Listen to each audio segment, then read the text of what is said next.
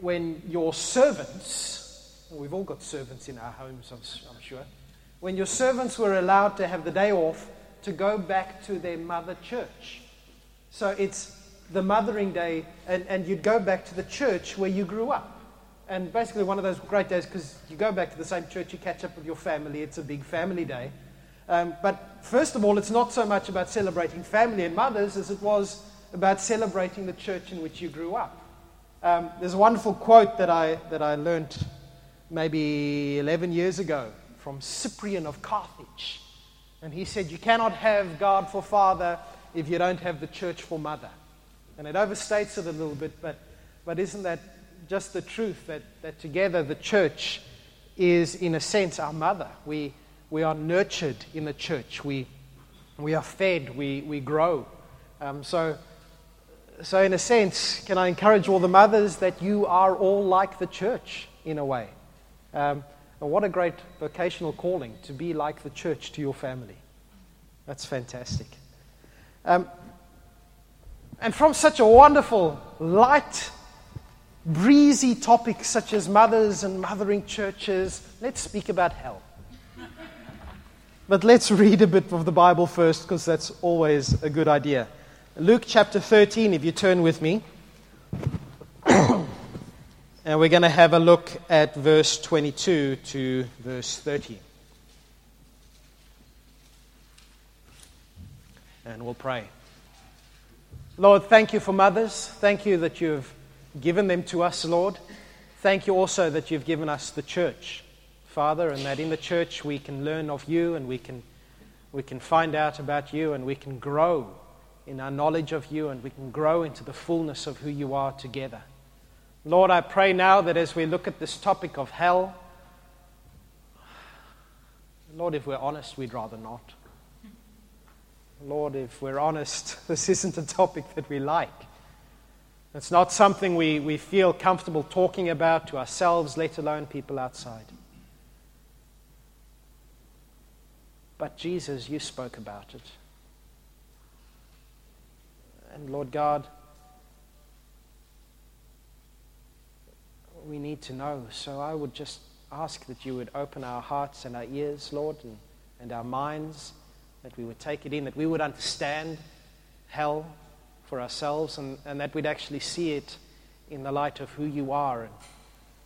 And Lord, that instead of being something that stops us from sharing the good news with people, Lord, I pray that hell becomes something which encourages us to tell others about you and to disciple them along the narrow path. Lord, if there are any barriers which have gone up just at the mention of hell, I pray that you would break them down. Holy Spirit, please speak through my mouth and open the hearts and the ears of the people here, and my hearts and ear as well. Amen. Luke chapter 13, verse 22, a very well-known passage. Jesus is going through the towns and the villages and teaching as he made his way to Jerusalem. And somebody asked him, Lord, are only a few people going to be saved? Have you ever noticed, by the way, when somebody asks Jesus a question, he rarely gives them an answer to that exact question. He kind of gives a broader answer. It's kind of his thing. Instead of just saying yes or no, he says, well. So, Lord, are only a few people going to be saved? And he said to them, well, make every effort to enter through the narrow door, because many, I tell you, will try to enter and will not be able to. Once the owner of the house gets up and closes the door, you will stand outside knocking and pleading, Sir, open the door for us. But he will answer, I don't know you, or where you come from. And then you will say, well, we ate and we drank with you and you taught in our streets. But he will reply, I don't know you, or where you come from. Away from me, all you who do evil. And there will be weeping there and gnashing of teeth when you see Abraham, Isaac, and Jacob and all the prophets in the kingdom of God, but you yourselves thrown out. People will come from east and west and north and south, and they'll take their places at the feast in the kingdom of God. And indeed, there are those who are last who will be first, and first who will be last. Just as an aside, that little bit, the first will be last and the last will be first. I just noticed this week, it doesn't say all the first will be last and all the first and all the last will be first. There's some who are now first will be last, and some who are now last will be first. In other words, where you rank in this world doesn't really match up to eternity so much. But let's get back to the main topic of hell. I reckon that if you were to go and ask the man on the street, what do you think of hell? What would their response be? I think for most people their response would be pizza. I like it. Hell is pizza in New Zealand. There's quite a good pizza shop in Secret Harbour. Hell is pizza in New Zealand. What? Oh, okay. Okay. Fire and flames and brimstone. What about if you go to somebody and say, only those who believe in Jesus are going to heaven? I got a quote from somebody. He said, he was asked this question. He said, I cannot believe that all these other people are going to hell just because they don't believe in Jesus. In fact, I cannot reconcile the very idea of hell with a loving God, even if He is holy too. Isn't this one of the great objections that people have to Christianity? This fact that there is a hell. If God is so nice, if God is so loving, if God cares for us so much, how on earth could He consign this good man over here, or woman, this good woman to hell? And there are so many good people in our world. There are good people who are going to hell. That's what Christianity says. Because being good isn't good enough. Because none of us is really good enough. None of us matches up with God.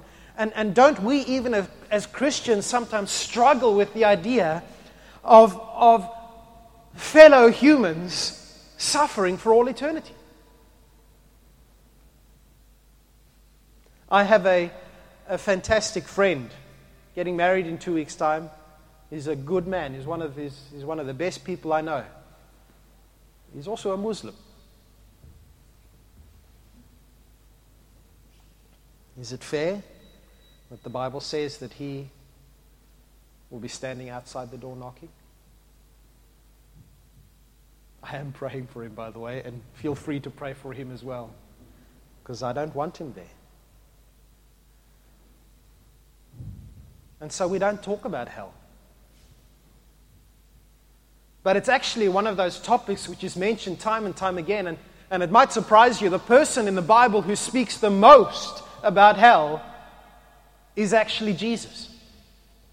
Jesus, who preaches the good news of the gospel and salvation and the kingdom of God and heaven come and the new heaven and the new earth. Jesus speaks about hell the most of any person in the Bible.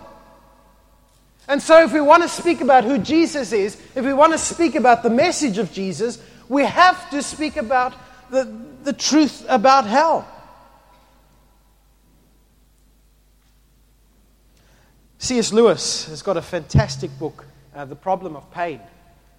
And in that book he's got a chapter on hell, and he says in there, we've got a bit of a paradox. We have, and I'm quoting, a God so full of mercy that He becomes man and dies by torture to avert that final ruin form for His creatures. So Jesus is so full of mercy and love, God the Father, that He sends Jesus to die to save us from hell.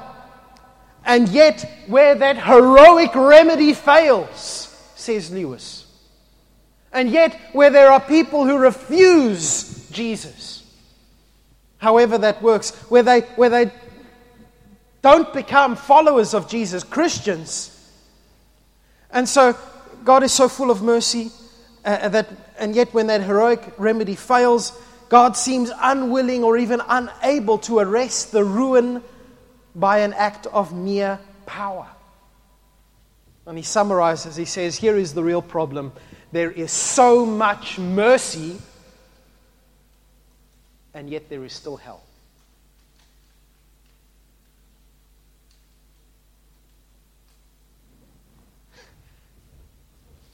God has done so much to prevent anyone from being cast out and thrown out, and yet there is still hell.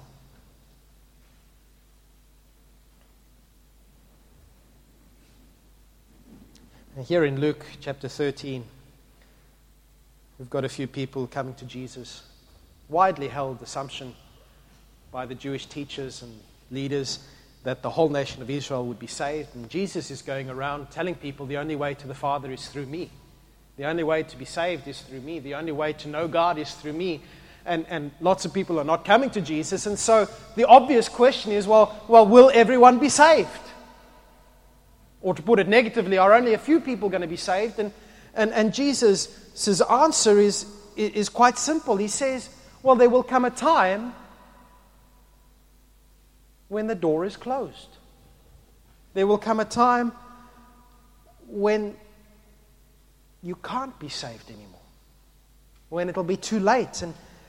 And those who aren't saved at that stage will be outside and will be weeping, verse 27, and grinding their teeth and seeing all the good things. Seeing all of God's people and not being there.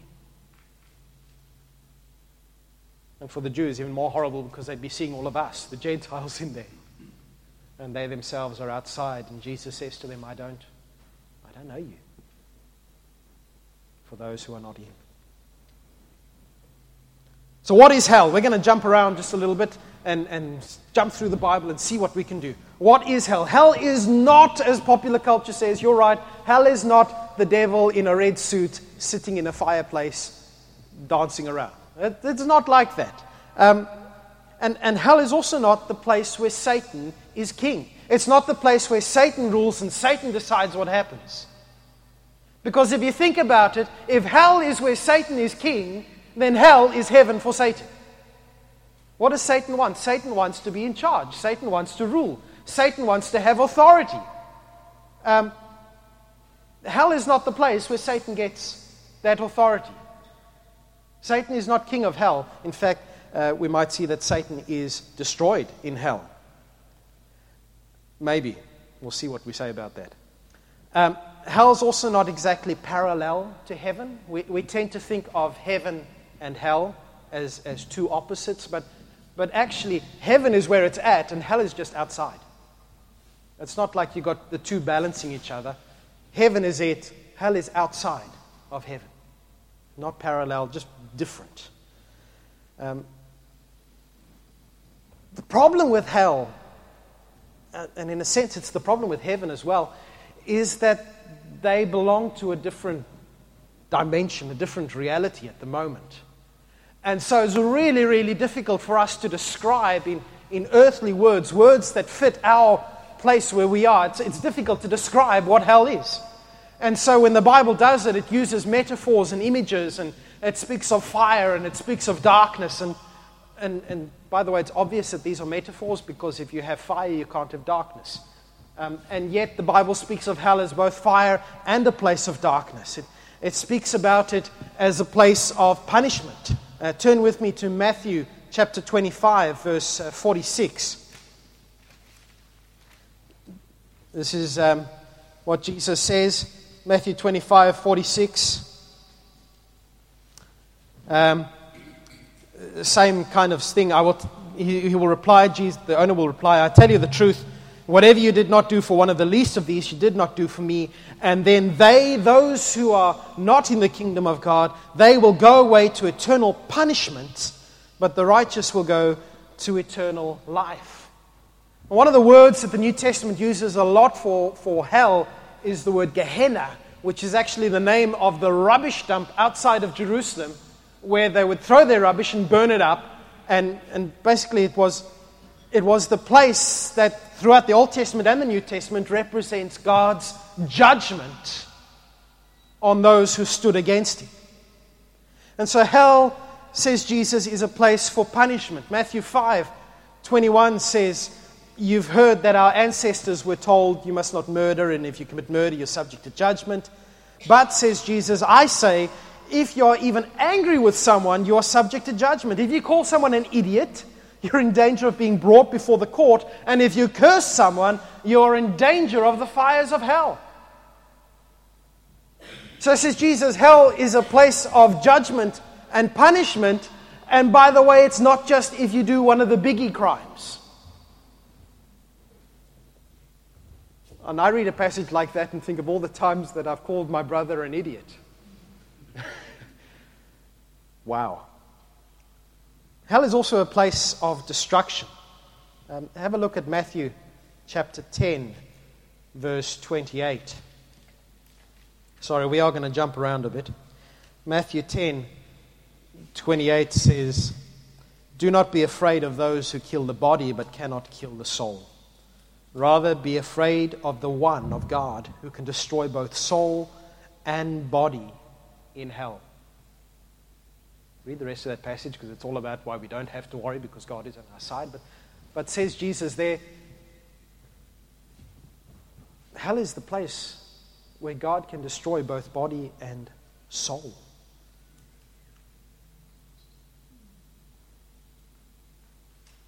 Hell is the place of destruction. What does that mean? What does it mean for God to destroy who we are? C.S. Lewis, it's always good to read. He says, in all of our experience, the destruction of one thing means the emergence of another. In physics, we call this the law of the conservation of energy. The destruction of one thing means the emergence of something else. Burn a log, and you have gas, heat, and ash. To have been a log means now being those three things. If a soul can be destroyed, must there not be a state of having been a soul? And is it not that, perhaps the state which is equally well described as torment, destruction, and privation? What on earth is Lewis saying? I think what he's saying is, and we'll come back to this a little bit and unpack it a bit in a second, hell is the place where, in a sense, we are unmade. We don't disappear. It's not like all of a sudden you stop being you, but in a sense, you're not the same you used to be. You are destroyed. And some of you are looking, oh, you're an annihilationist, are you, Nick? I want these guys to burn forever. Let me be clear, and hopefully it'll become clearer in about 3 minutes. I'm not an annihilationist, but I think C.S. Lewis is onto something. The Bible does speak about hell being a place of destruction. And it's actually, I believe, a place where we become less human than we are now while still being the same person.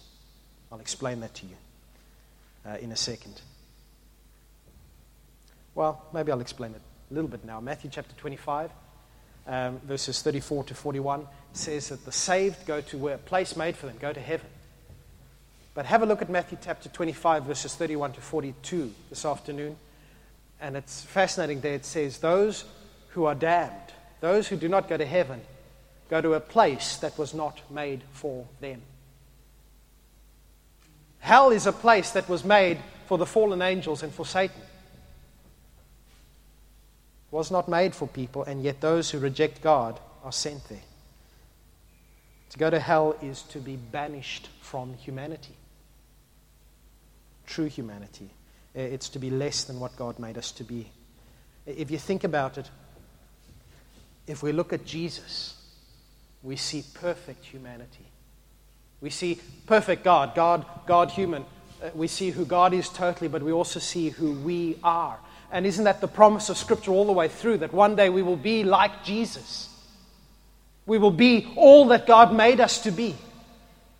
And that's only if we are going to be with Him forever in eternity in the kingdom of God will we be made like Him, will we be made as we were meant to be. We'll be looking at each other and going, wow, I never realized that was what it meant to be human.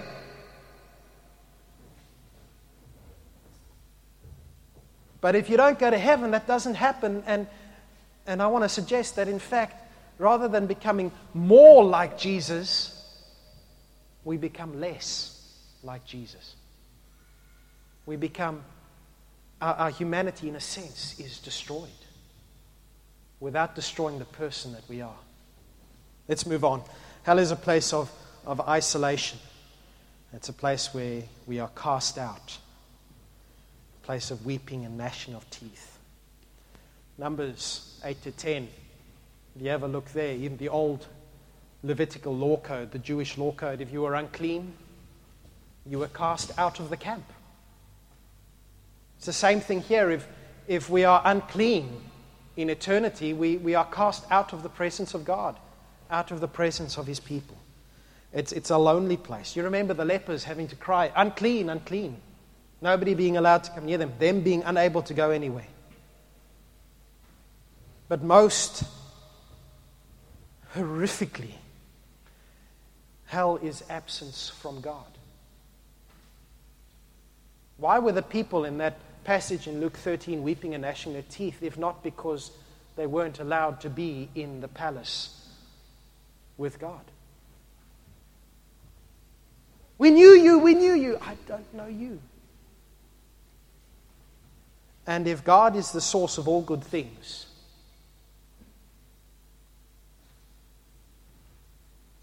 and hell is being away from God, not very nice.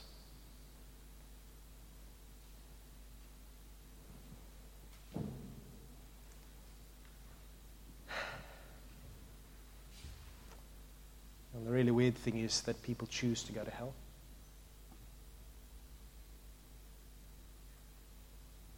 I don't choose to go to hell. I choose to be free. I don't need God. I will live my own life.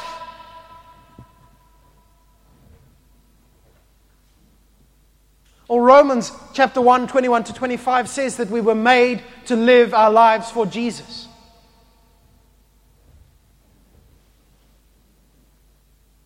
But if instead we choose to live our lives for ourselves,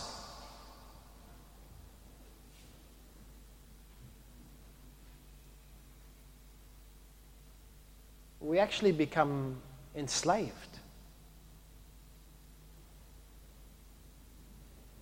We become slaves to our freedom from God.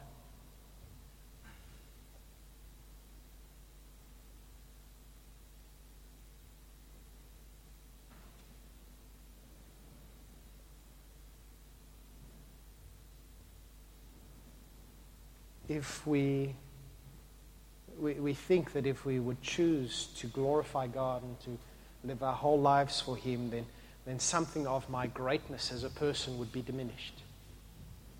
I'm not going to lift up God's name. I'm not going to say how great God is because I want everyone to know how great I am. And so I will choose to freely live my life. I'm not a great dancer. I will choose to freely live my life. But you know what the horrible thing is? That's a delusion. Because the reality is that when we choose to live not for Jesus but for ourselves, we cannot ever achieve what it means to be fully human. You can never be a great human if you're not really human. And if you want to be really human, you have to be like Jesus, because Jesus is the blueprint for what it means to be truly man, truly human, truly person.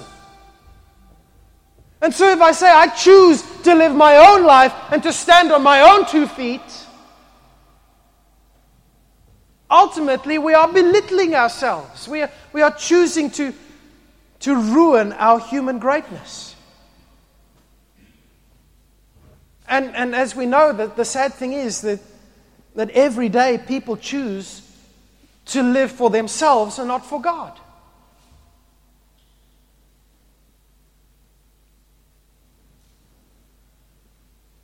And you know, the really interesting thing is that God allows us to do that. And if we say to God, I don't want anything to do with you for the whole of eternity, God allows that. Jesus said himself that people prefer darkness to the light.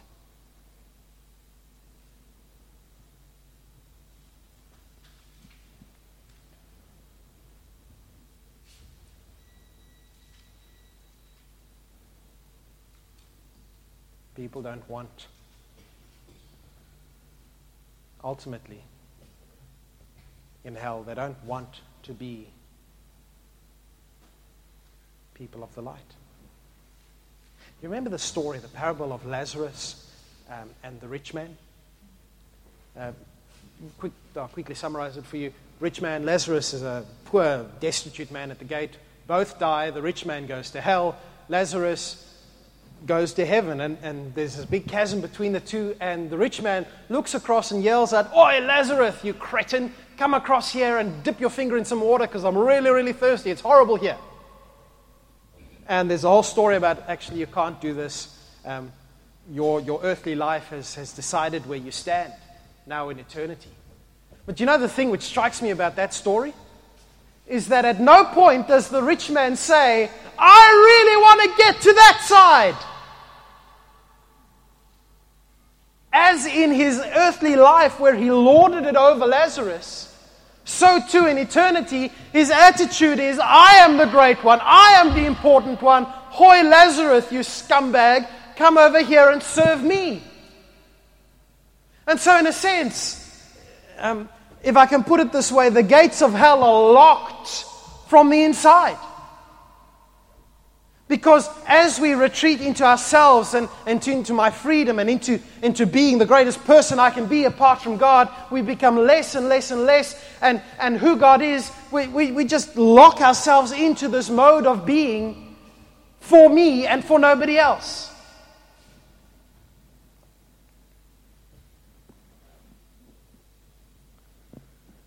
Let's move on. Why would God create hell?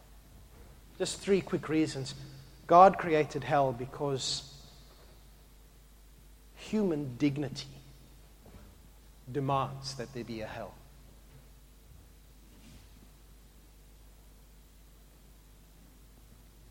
If there were no eternal consequences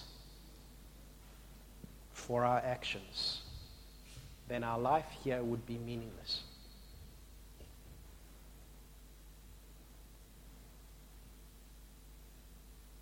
And actually, God pays us an incredible compliment by treating our actions as significant. And so what we do now has an effect for all of eternity. Why would God create hell? Well, because God is a just God. And we look at evil in the world and we say it must be punished. How much more so doesn't God look at evil in the world and say, this is not on and I must punish this? A God who did not punish wrongdoing and evil would not be a good God. I wouldn't want to know him.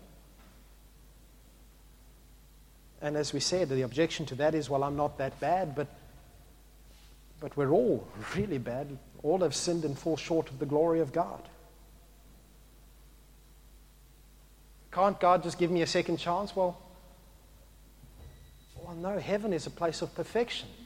You don't want a scumbag like me mucking it up. A little bit of yeast destroys the whole batch, says Jesus about the Pharisees. Wouldn't that be true in heaven? Hell is a demand of justice. But finally, it's also a demand of love. We mentioned this last week. God is the one who loves us eternally so much. And he wants us to respond to his love. He says, I don't want anyone to perish. I want everyone to know me. But as the great lover, he's also the avenger of that love relationship. And so if we stand and fight against his love, God will God will act with jealous love against that.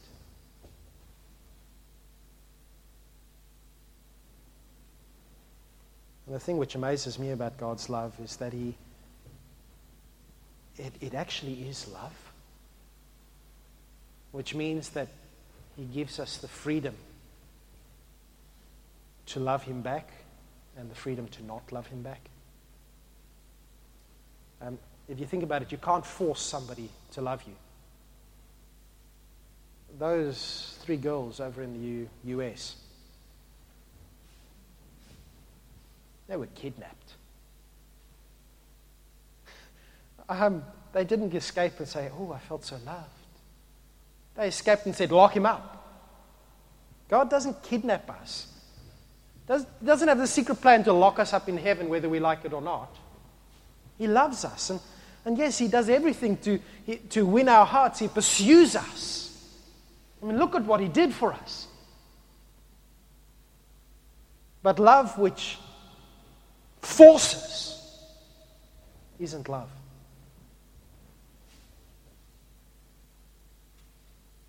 Is hell a place of eternal punishment? I'm going to finish just about here. Do people suffer forever, or are they destroyed forever? I'll just have a show of hands. Who here thinks, if you don't know, don't put up your hand. Who here thinks that in hell people suffer forever? Who here thinks that in hell people are destroyed forever? Okay. That's interesting. My hands were up for both of them. There are scriptures that speak of both, and certainly the suffering forever, Jesus says in Mark chapter 9, verse 48, He speaks of hell as the place where the worm never dies and the fire is never extinguished. And so hell is definitely a thing that goes on for eternity. And some people will say, "What is wrong with God? I did one little sin. I only lived 70 years, and all of my sin maybe adds up to 2 months. I'm a really, really good person. How on earth can God punish me for all eternity?"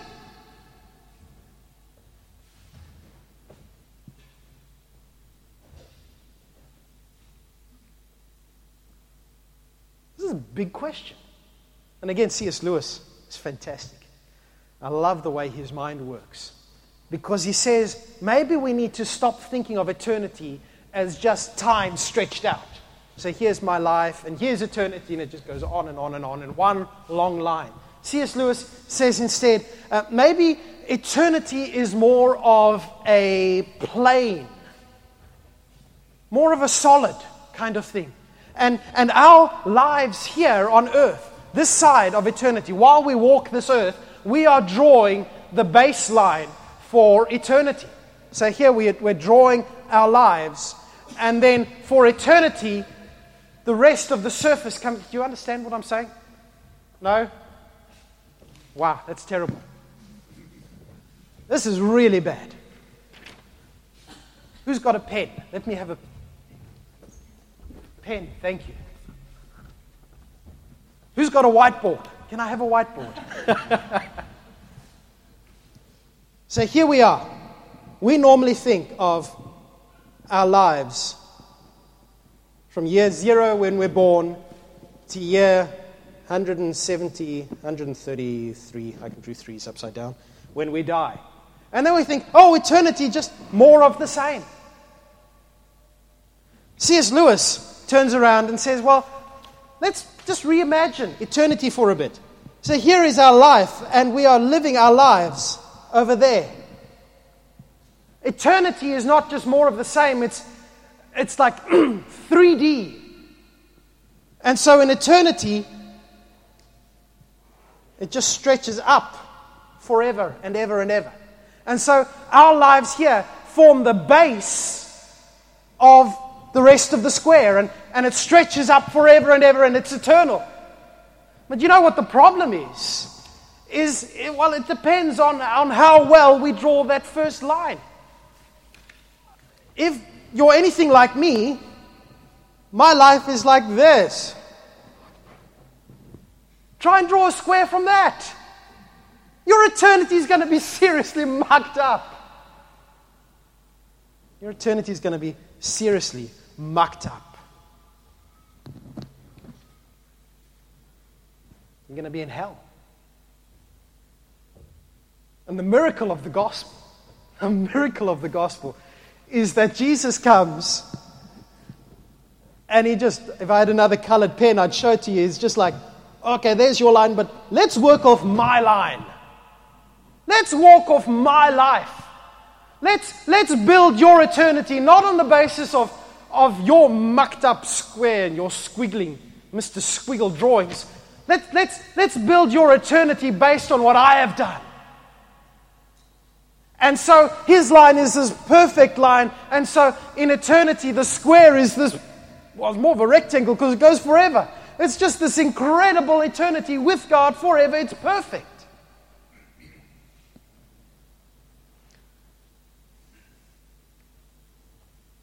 And so, is hell a place of eternal punishment? Well, yes, it is. It's also a place where we become less human because the faults of our lives become exaggerated into eternity.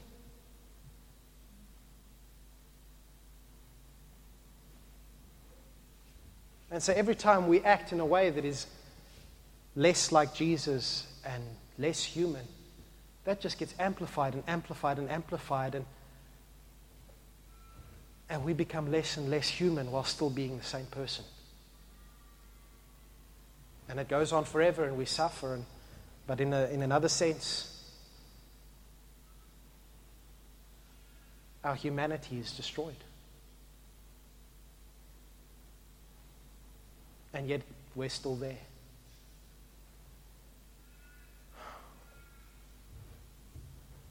Some of us really wish we had long lives of 142 years or something.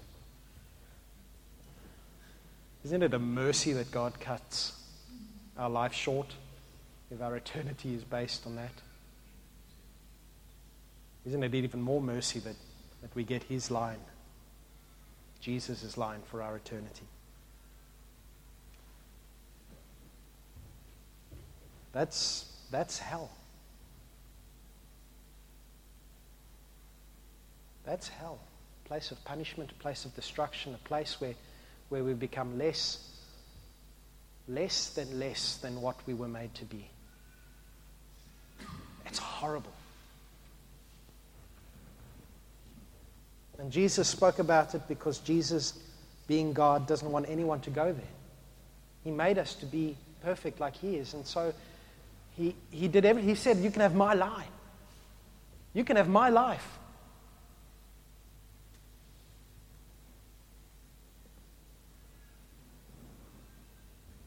But there will come a time when the door is locked.